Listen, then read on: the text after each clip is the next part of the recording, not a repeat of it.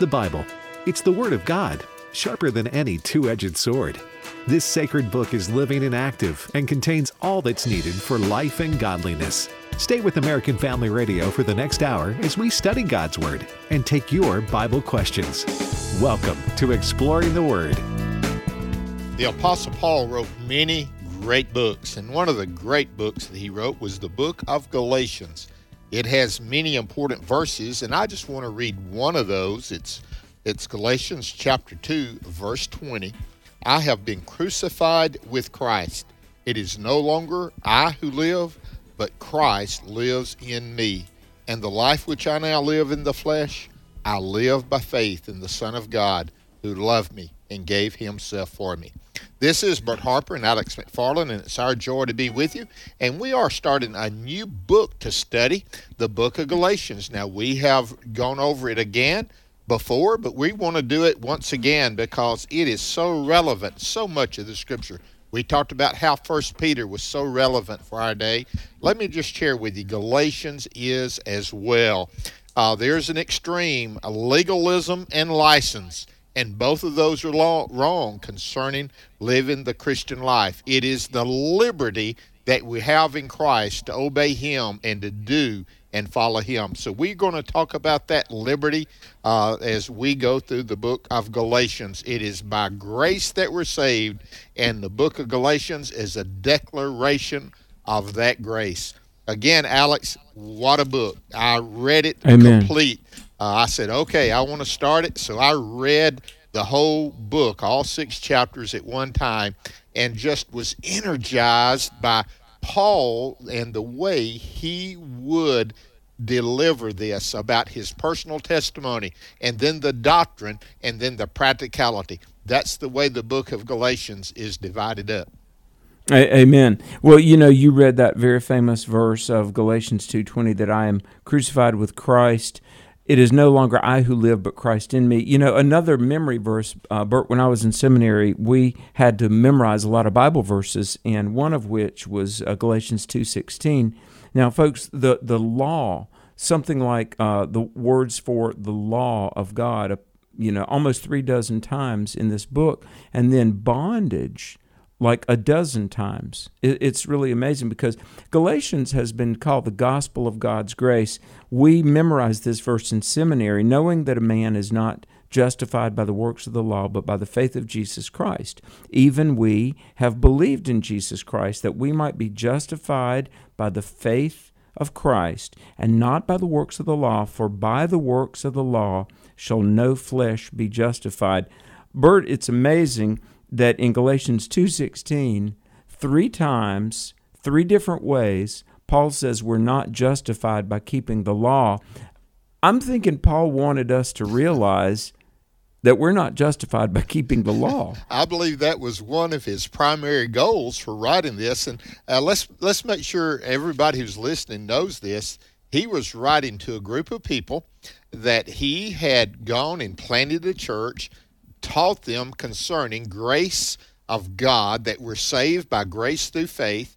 And now there was these false teachers creeping in. They're known as Judaizers. Said, yes, but grace is not sufficient. You got to go back to the law and live by the law. And you combine the grace and combine the law.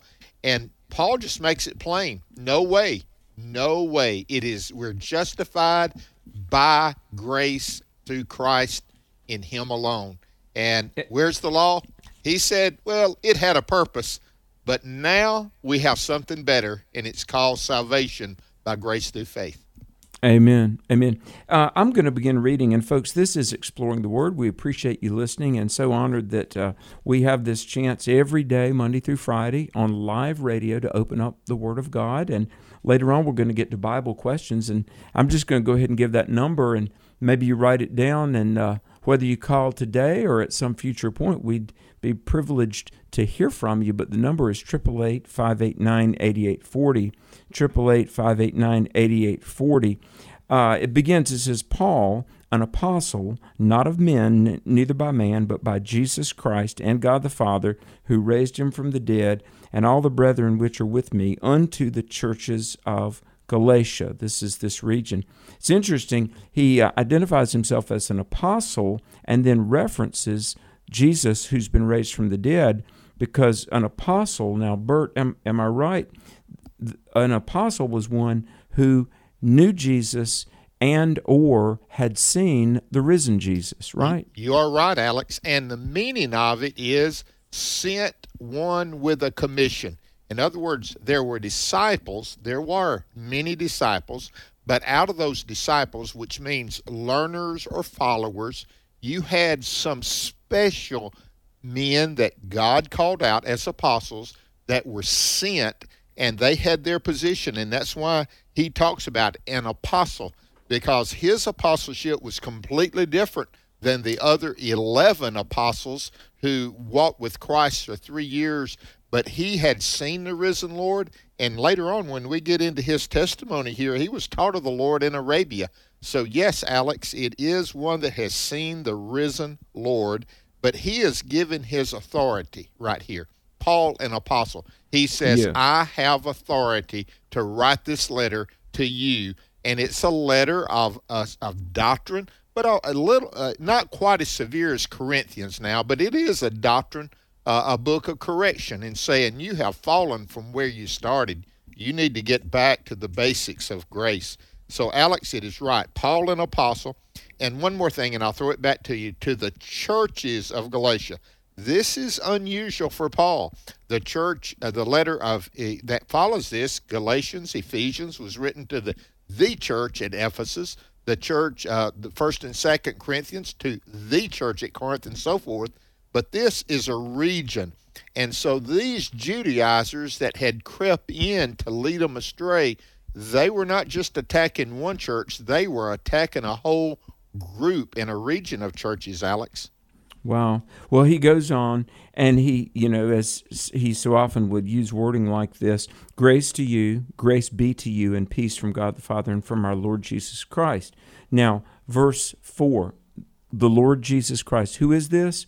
Paul says, who gave himself for our sins, that he might deliver us from this present evil world, according to the will of God and our Father, to whom be glory forever and ever. So these first 5 verses are a wonderful salutation. And look in verse 4 at these words, this present evil world. The word evil there's a lot there. I mean, we think of moral evil and sin, and that certainly does seem to characterize this world. But it really means pain-ridden. And the word there, pain-ridden, is also the Greek word for misery, evil and misery. Now, look, I love life, and life has meaning because of our salvation in Jesus. But, Bert, I've got to agree with Paul here. This is a world of evil and misery because of our rebellion against God. It is. Notice the other word there that precedes that, to deliver us. Alex, again, I know I'm pretty common at saying something about deliverance. It's so important. But God delivers us. He takes us out, okay? That is saving us. But he also deposits us. He delivers us. He doesn't do a half job. He delivers us from this present evil age. And you've done well to describe it. Can I tell you, it will always be present evil age, no matter what age you're in, until Christ comes back and sets it right. It will always be that present evil age. And notice what it's for. According to the will of God and our Father, to whom be glory forever and ever. I just want to share this with everyone who is listening. Our ultimate aim after salvation is to bring glory to the Father. We're to bring glory to him. Jesus came. I came not to do my will, he said, but I came to do the will of the Father, that the Father might be glorified through the Son. Jesus, one of Jesus's purpose, yes, he came to save us. Yes, he did, Alex. But one of the purposes that he came was to glorify the Father in obedience. Now, Alex, I want to ask you a question, and you answer it. Can we glorify God apart from obedience? Oh, no. We really can't. Augustine said that if we're not obeying Jesus, if we're not living in faith and obedience, then even our good works are merely splendid sins. Wow. That's what he said. But, I really love this book. I love the book of Romans, but I love the book of Galatians because it really does talk about the grace of God. And, I think it's hard for the human mind to really give ourselves permission to believe that it's purely by the love and the grace of Jesus, not by works. Bert, and I want to get to verse 6 because the people there that Paul is writing to have abandoned the idea that salvation is a free gift. Yeah. It's not something you earn. But let me ask you this. Why is it hard for the human mind to really accept that it is just by God's love and grace and not some merit that we deserved or earned? I think it's hard for all mankind, but I think in America, we've been taught, and it's a good work ethic. Now, it's pull yourselves up by your own bootstraps. You are the one that determines, your choices will determine your future. So in a way, in our work ethic, which is good, don't you hear me not saying that, but if we translate that into salvation and that we can work and we can help the good outweigh the bad, see, our judicial system is kind of based upon that. It's got that, the woman blindfolded holding the scales up, good or bad. So in our interpretation in America, we think that, but it's that way all along.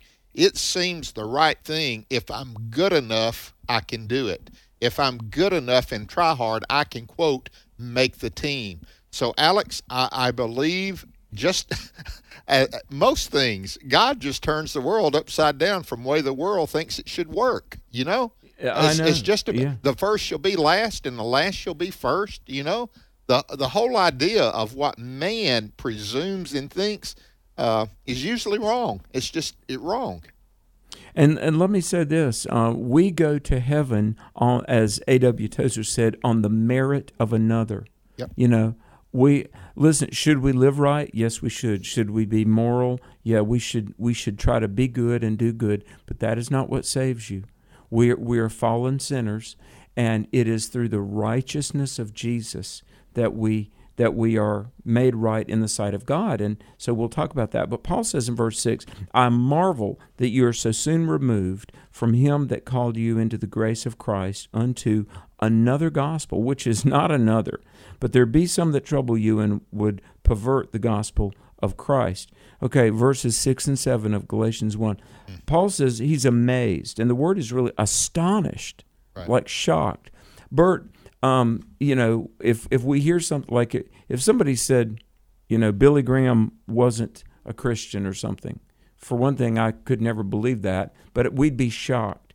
And Paul gets wind that they're adding works to grace, and he was not only astonished, but I think he was very burdened about it, so much so that he wrote this wonderful letter. He is. And notice the words that are added so soon.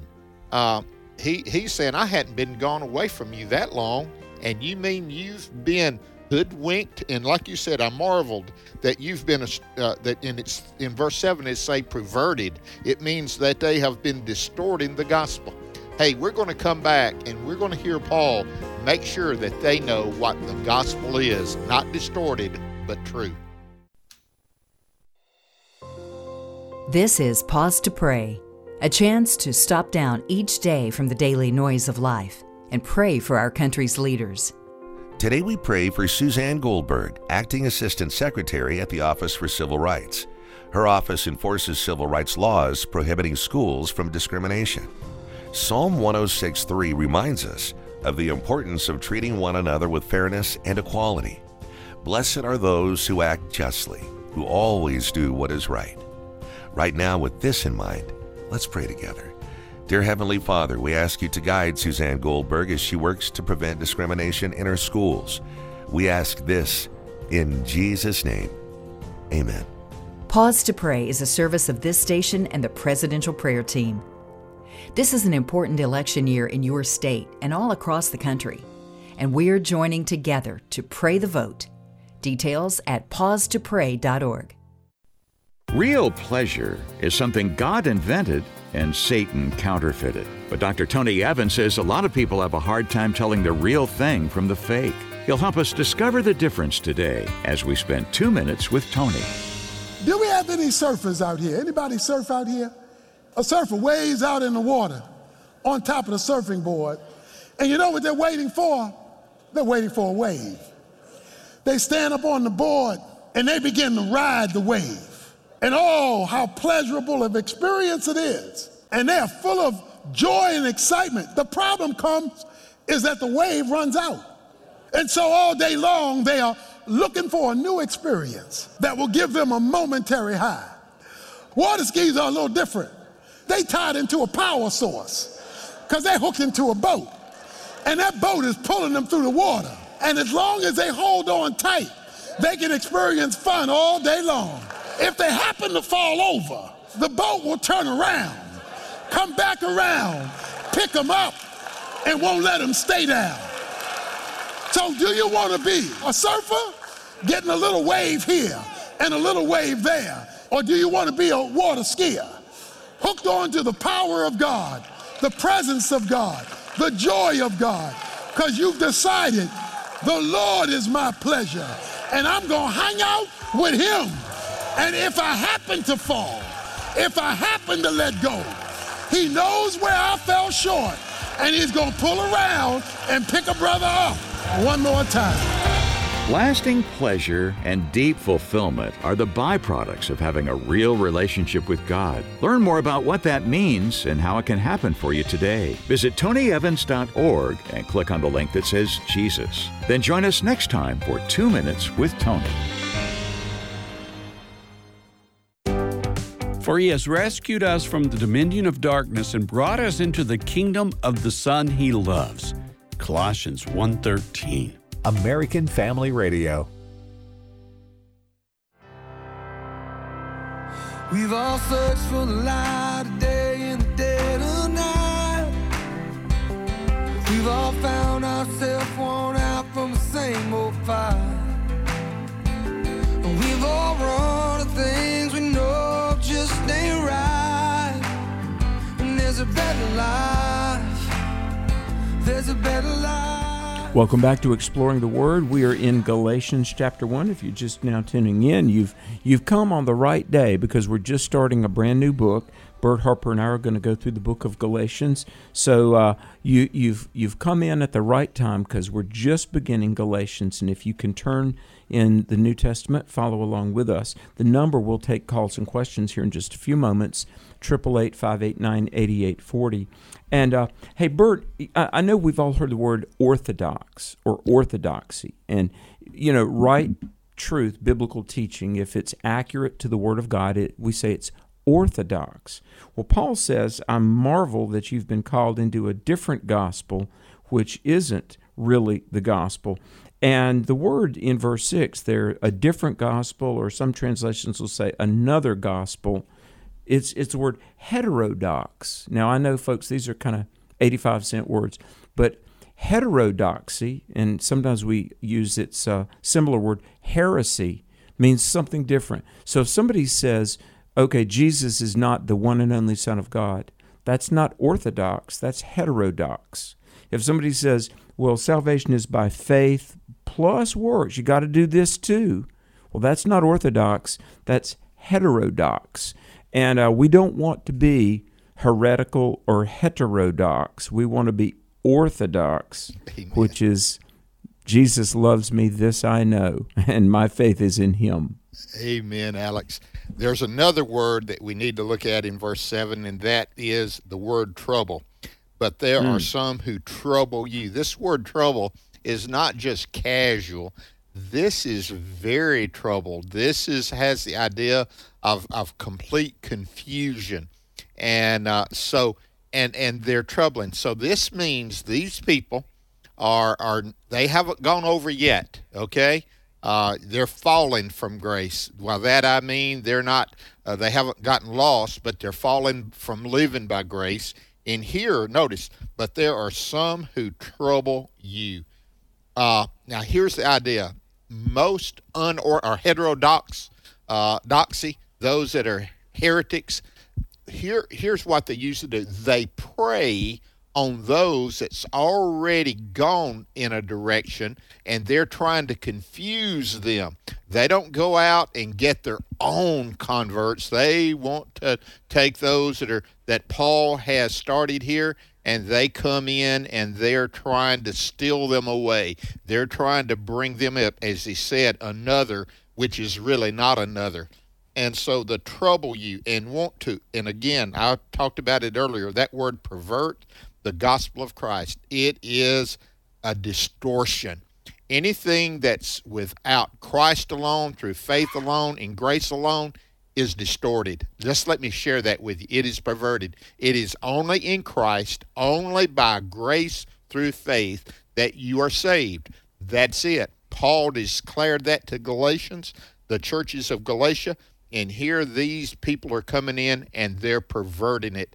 Alex, there's always been a perversion. Now, what that means is there's counterfeits of the real thing. And Paul is going to share with them, the real thing is by grace. It is not by the law, isn't it? It's by grace alone. Yeah, and folks, that's why we needed Jesus, because, listen, God is righteous, God is holy, God is merciful. But, if salvation was by works, what would be the standard? Now, think about this, because, all right, Jesus is the perfect, righteous, sinless Son of God. He is deity, God incarnate. That's Jesus. And because of his identity, he was able to perform the work of salvation. But, Bert, if salvation was by our efforts, so let's say somebody endeavored and they did their best, they lived a very holy life, and then somebody else is just nominal, they barely cared. Salvation, it wouldn't be an objective, consistent standard. Heaven wouldn't be very heavenly. We'd say, well, I tried to be a good person, and that guy over there, I know he didn't try, and why is he here?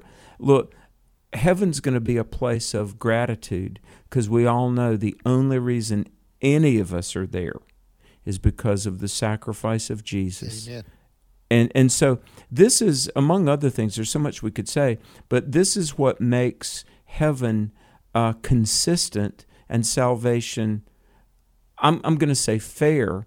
It's not fair, because Jesus didn't deserve to die. It's grace, but it was by his righteous work, none of ours. And in doing that, he says, if anybody perverts this gospel, notice the last part of verse 7, the gospel of Christ. It's not, here. I want to make this distinction, and we'll get to it later even better. It's the gospel of Christ, not the gospel of Paul. And he's going to make that statement. And today, when Alex and I say to you, in order to be saved, you've got to come to Jesus Christ, and you've got to admit that you're lost, that there's nothing that you can do that is sufficient enough to propel you to be good enough to get heaven. And by doing that, you trust Jesus, that he came to earth, he lived that perfect life without sin, and he died on the cross, was buried, and rose again the third day, and rose and is seated at the right hand of the Father.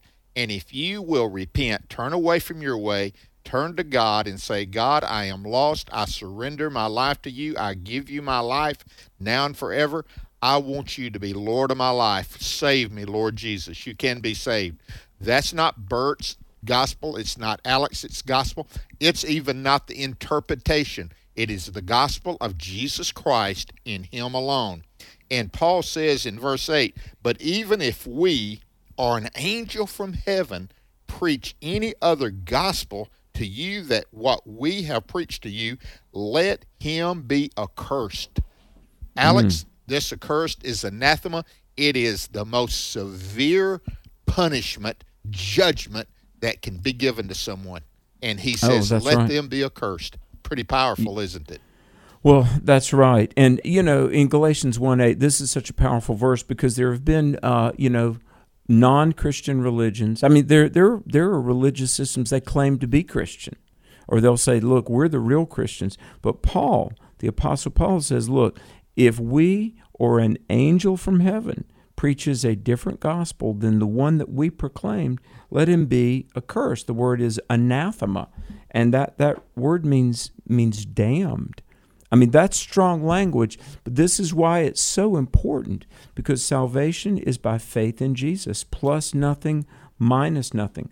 So be careful. If you don't have a salvation based on the Son of God who died on the cross, and by faith alone, trust, belief in Jesus. And should we go to church? Yes. Should we tithe? Yes. Should we do all manner of righteous actions? Of course. But know that that's not what saves us. Our status before God, our security for eternity, is based on Jesus and Jesus alone. And he goes on, he says, as we said before, so I say now again, if any man preach another gospel other than what we have received, let him be accursed. So verse 8 and 9, both, Paul pronounces an anathema on those that give a different gospel message. Now, verse 10. Alex, before you leave, I just got to make this comment. You go to verse 10. But this is repeating it so strongly. Yes. He doesn't mention it casually. These words that he's been using in this verses 6 through 9, I marvel, I'm amazed, I'm astonished. Then trouble, the greatest difficulty, the greatest anguish of mind, not just a little, the word pervert or distort, anathema. These, I'm just making sure everyone gets this. These are severe words. They're not just casual dropping in. He is choosing these words very purposefully to let us know how important it is to be truthful to the gospel of Jesus Christ, isn't he? Exactly. Just like in Galatians 2:16 and 20, where he repeatedly says we're not justified by the works of the law. Here again, he doubly repeats himself. If somebody's going to twist and pervert the gospel, let him be anathema. And I love in verse 10, he says, look, I'm not here to persuade men. Do I now persuade men or God? Do I seek to please men? If I yet please men, I wouldn't be the servant of Christ. And we need, as preachers, and certainly as Christians, have that attitude. Look, I'm not going to tell you necessarily what you want to hear, but I'm going to tell you what you need to hear. And I'm not going to say things that are popular. I'm going to say things that are truthful. That's why, folks listening, and I want to say a big, big thank you to everybody who participated in Share-a-thon last week. Amen. And many of you prayed and you donated. We thank God for each and every one of you, because here's the thing. The day that you turn on this radio and hear Bert or I say something other than the gospel is never going to happen. It's not going to happen. We will tell you that homosexuality is a sin. We will tell you that the Bible has not been changed. There is no such thing as evolution. God created. There is no such thing as salvation apart from Jesus. Why? Because like Paul in Galatians 1:10, we're not doing this to please men. We're doing this to try to be obedient to Christ and to try to see souls get saved. Alex, thank you for doing that. And I want to add mine to that. Thank you for those of over $4 million, are record-breaking, over 19,000 households who would make that kind of pledge, and we say thank you from the bottom of our heart. And again, bless you. Notice this in verse 10, I do not seek to please men. I think Paul's proven that, and I think he's getting to that to these Judaizers and the people who are following them. They're accusing him of trying to please everybody. No, they accuse him of being one way with the Jews and another way with the Gentiles. No, he is one way. You're saved by grace through faith, but he's not seeking to please men. Alex, if he was pleasing to seek men, he would have stayed on that road to Damascus, and he would have continued being Saul of Tarsus, the persecutor, because he was climbing in his category of great notoriety. He had studied at Gamaliel. He was on track to be the next Gamaliel. If he was wanting to please men, he wouldn't have changed direction on the road to Damascus. That's true. That's true. And let me say, Christianity is a joy. Being in the ministry is a joy. But I will tell you, if you really, really commit to serve the Lord, there's a cost. Now, salvation is a free gift, but obedience can be costly. Paul knew that cost, and maybe many of you listening do. But he goes on, he says, here's why I'm not trying to please man, verse 11. I certify you, brethren, that the gospel which was preached of me is not after man. That's how the King James renders it. Neither I received it of man, but I was taught it by the revelation of Jesus Christ. See, Bert, it's been said that the Bible is not a book that man would write if he could, or could write if he would. See, Paul says, I'm not trying to please man because my gospel is not of human origin. And let me say, folks, it's interesting. Bert, people often ask me, why do I believe Christianity is true? And there's a whole lot of reasons. But one of the reasons that I absolutely believe the gospel of the Lord Jesus Christ is because it is so different. Bert, I did my graduate thesis on world religions. And it's been said that there are 30,000 religions in the world, multiplied thousands of subgroups, and they all boil down to one thing, works. If there is a heaven, somehow I prepare for the afterlife by good works. Thousands of religions say that very same premise. And here comes in lone dissent, Christianity says, no, your good works don't account for anything. If you want to go to heaven, not hell, the way you prepare is by the work done by Jesus. And so this gospel, it's not of human origin, is it? It is not, and you can't help but love. I know King James says after men, the New King James according to man. And what you just said in comparative religions, the world religions, and it is compared, and they have that theme of works. Christianity alone stands up and says, yes, works are a part of after faith, after grace. The book of Ephesians makes that plain. We were created unto good works. And the book of Corinthians says, though we give our body to be burned, and we have not love, the love of God in us that's changed us, it's nothing. So, Alex, this is so powerful. But I make known to you, and notice who he calls out, brethren. He is fighting and he is arguing for their souls to stay on target with Christ. Isn't that beautiful? There's some things worth to going to war over. You catch what he's saying? Yes. He says, yes. I am coming to bat for you. I am doing this for you. I'm not doing this for me. I'm not doing this to please men. I'm doing this because the gospel of Jesus Christ is true. You've believed it. You don't need to turn away from it. He makes that argument very powerfully and plain. He really does. He really does. And in verse 13, and again, I've got my KJV here, but he says, you have heard of my conversation in time past in the Jews' religion, how that beyond measure I persecuted the church of God and wasted it. Isn't that something? Now, I got to say this. The word conversation, it means his manner of life or his chosen path. Now, fascinating to me, Bert, the word there is like the word for converted, right. Turn around. That Peter preached. You've got to turn from what you're doing to Christ. Paul said, my previous way, I turned to faith in Jesus. Hey, Exploring the Word is back after this. Stay tuned. What we believe about the Bible is based on what we believe about its source. The God Who Speaks, the award-winning documentary from the American Family Association, is now available in a special limited edition DVD set. This release includes a Sunday school curriculum and 2 hours of additional footage. Go to thegodwhospeaks.org to get your copy today. thegodwhospeaks.org. Friendships is looking for full-time volunteer men and women who are serious about serving God, investing time in rewarding work, and helping people in need around the world. There is no charge to serve. Room and board are provided. A willing heart and a desire to work as part of a team are the primary skills required. Check out the opportunities at friendships.org or email portmercy@friendships.org. That's portmercy@friendships.org.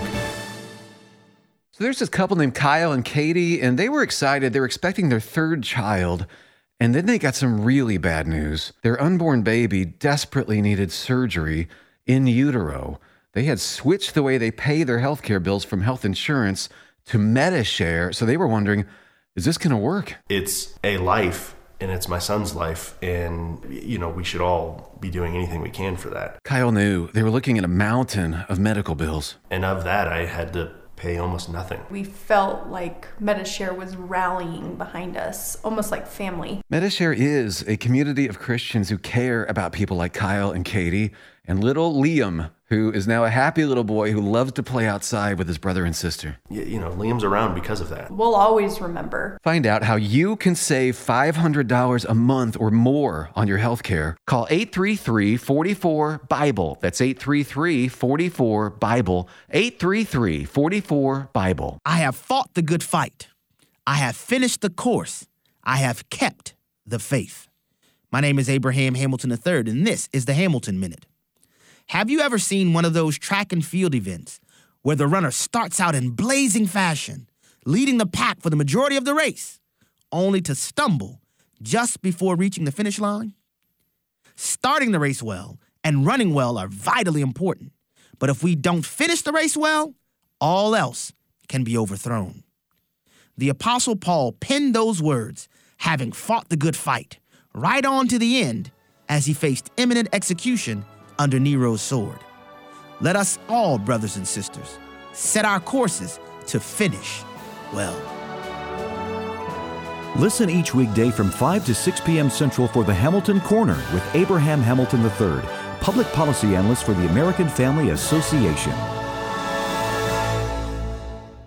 Welcome back to Exploring the Word on American Family Radio.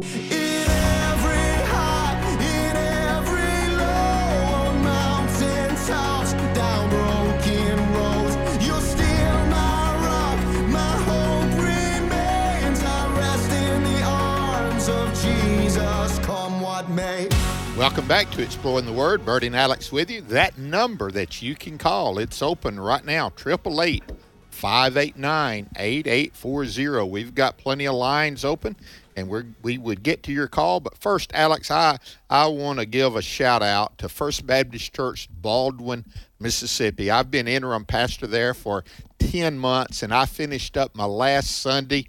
This Sunday, they've got their new pastor coming, Haley Urick. He's coming in, and he'll be there in the month of May, so we're excited for him. But we've got a lot of great listeners at First Baptist Baldwin, and they would come up and they would talk. We heard you and Alex. And they've been so gracious, and I just needed to give them a shout-out and say Thank you for this gracious church allowing Jan and myself to serve there. It's a joy to be able to serve, isn't it?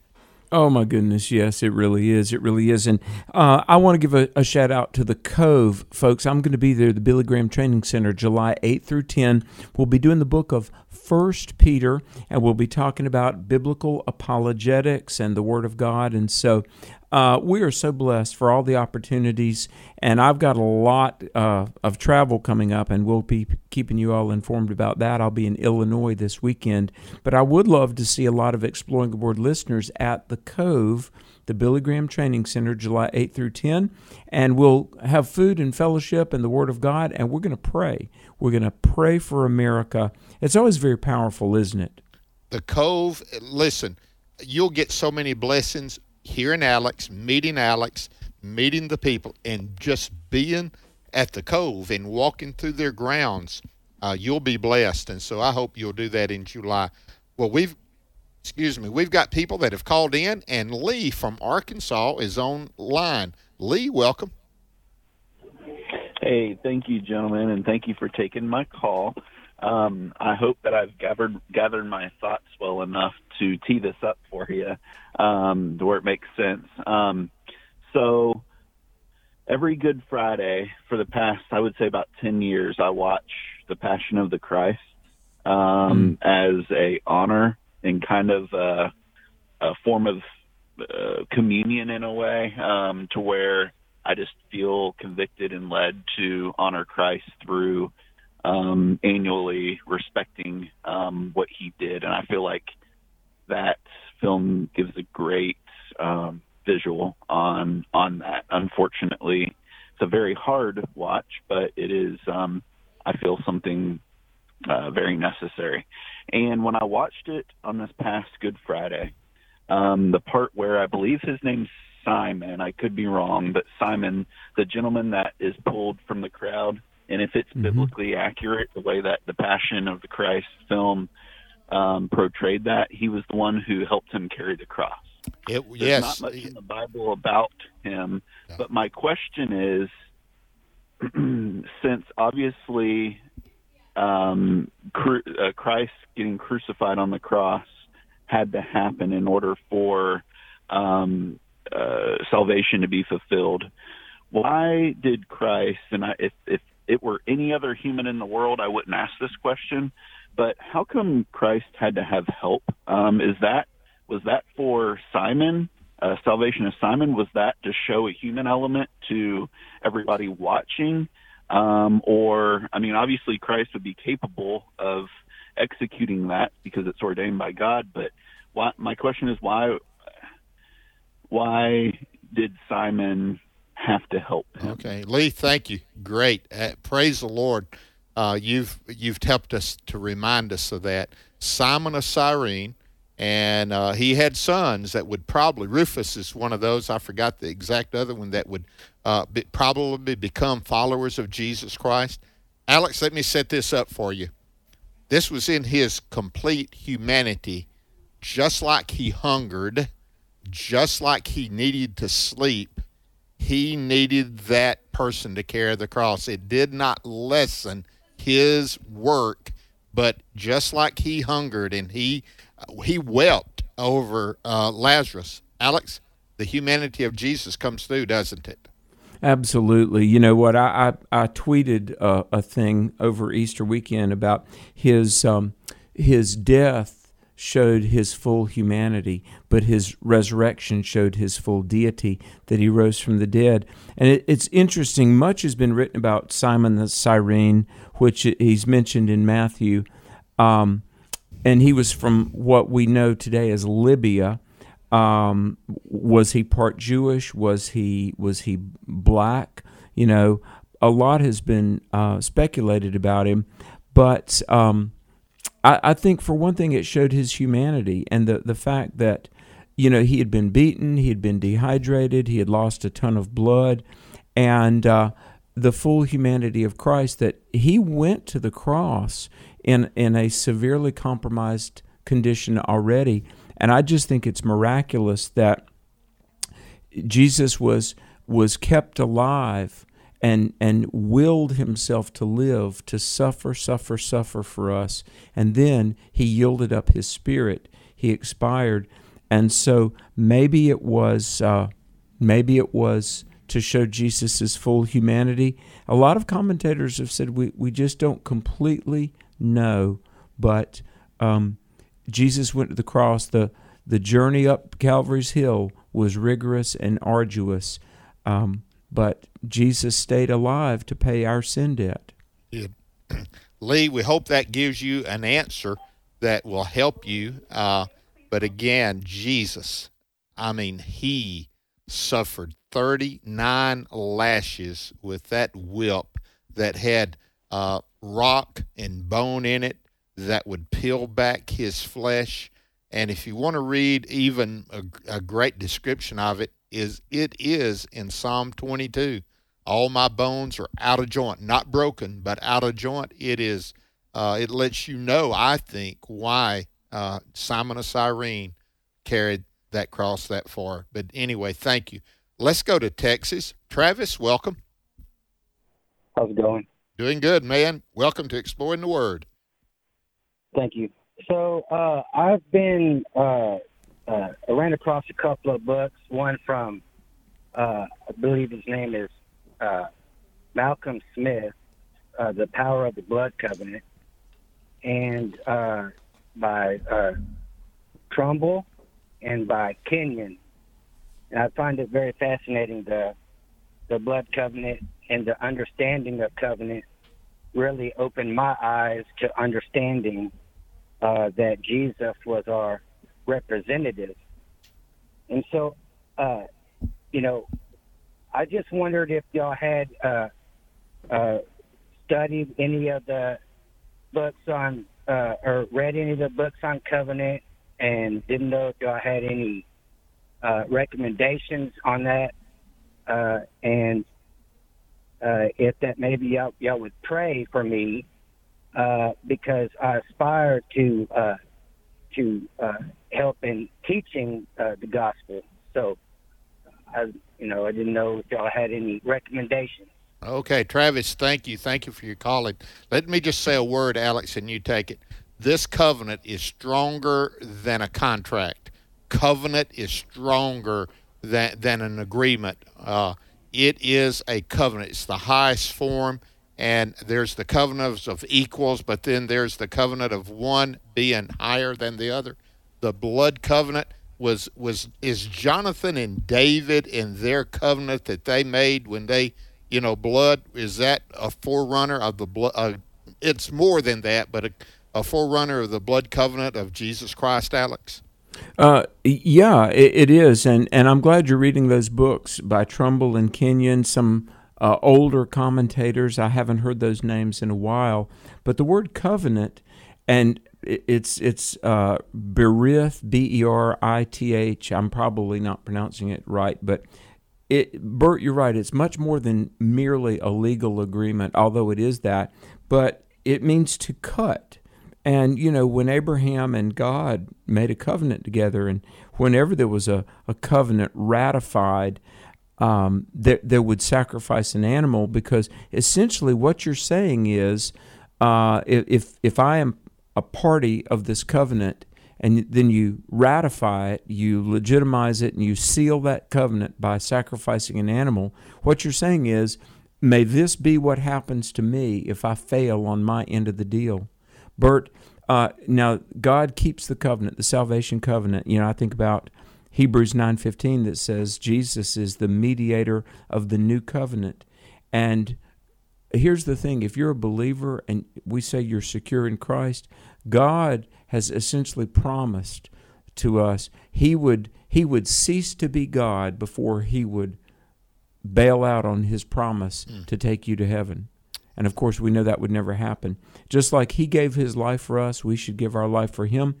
But a covenant and our salvation is a covenant relationship. It's the highest possible commitment that could ever be exchanged. I could not help but think of this today. We talked about anathema, the most severe judgment, and covenant, the highest pledge of promise keep. What a contrast that is. And Travis, thank you for calling today, and we pray that you'd continue teaching. We want to pray for you that you would be an effective teacher of the Word of God. Thank you, brother. Let's go to Janice. Janice, welcome from Texas, right? Yes, that's right. Well, great. I just want to thank you too for your program. I particularly appreciate the way you glorify God and the way you always present the gospel. Thank you for that. Oh, bless you. Yes, and my question is, on what day of creation did God create the angels? Our pastor preached from Psalm 104, verses 3 and following, and I did not quite understand how that explained that they were created on day 2. Okay. Bert, go ahead. Job 38 seems to indicate that the angels were created before the creation of this world. Job 38:7 says the morning stars sang together at the creation. And so, Bert, I've always heard that at some point prior to the creation of this world, the angels were created. Well, I had to as well. They're a separate creation from the earthly creation. And notice what it says. God separated the earth, the water. He separated the sky and the matter. The whole idea is there, that separation. But it seems like the angels was not a part of that. They were in the presence of God. And Alex, that's what I've always understood. It's one of those things, Janice, that, clear. Yeah. Could it be clearer? Yes. But I think that is the right answer that Alex is given. Janice, thank you. And thank Good you. questions. Yeah. And listen, our goal, and I hope it comes across, our goal is for God to get the glory. That's the whole idea. Share-a-thon, God, you get the glory. Exploring the Word, you get the glory. If we try to do any other thing, we better stop. That's what I'm saying. So thank you, Janice, for picking up on that. Let's go to Tennessee and talk to Ethan. Ethan, welcome. Yes, sir. Go right ahead. My question was, can you explain the difference in the rapture of the church versus the second coming of Christ? Okay, Ethan, great. Alex, go ahead, because I really want to get to this one in the next caller, so answer that as quickly as you can as well. Sure. Well, when we talk about the rapture, we're talking about the fact that a lot of people believe, and I believe this, like 1 Thessalonians 4, that the church is caught up together to meet the Lord in the air, and after the catching away is the 7-year tribulation. And really, when we talk about the second coming of Christ, we're talking about at the end of the tribulation, at the Battle of Armageddon, Christ returns and vanquishes the armies of the Antichrist, and the 1,000-year millennium begins. So really, the second coming and the rapture are really two different things. That the rapture is first before the 7-year tribulation, and then at the end of the end of the tribulation, Battle of Armageddon, Christ victoriously returns and sets up his worldwide kingdom. That's really the second coming proper. We don't have any idea when the rapture may take place, but we know the second coming is 7 years later. We got that one down. So thank you, Ethan. Okay, Pam from Texas, I hear you got a comment on Simon. I was really wanting to get to that. What is it, Pam? Hi. How are you doing? Doing great. Of course, I enjoy listening to your program, but when they called about Simon and why does Simon carry the cross, the Holy Spirit itself to me just put into my heart, bear ye one another's burdens and so fulfill the law of Christ. And so I think that it was an example that Jesus was even in his death, going to his death. Some people go through some really difficult things and they refuse help. And that's a form of pride. And so I feel like that Jesus was just being a further example to the body of Christ to allow someone to come alongside and bear him up and help him. Amen, Pam. That scripture, Amen. Matter of fact, that you quoted is Galatians 6:2, and we're going to get to that we do bear one another's burdens, and it was a burden. And let me just say, I don't know who the writer was or who wrote it, but there's a song, Watch the Lamb, and it's about Simon of Cyrene being taken out. Who was it, Devin? Ray Boltz. Okay, okay. I know he has made bad choices, but he wrote a great song, Watch the Lamb. And Alex, it really, I remember the first time I heard that song. I was there, Yeah. Very good. And it says Simon of Cyrene carried the cross behind Jesus. He followed along, and we follow along behind Christ too. And as the caller so well said, we bear one another's burdens. Bert, I'm excited. We're in Galatians, aren't you? You and me both. Hey, we're going to stay in it. And I want to tell you, you'll be blessed. And so stay with us. Tune in tomorrow and listen. Tell someone about exploring the Word, but more importantly, tell them about Jesus.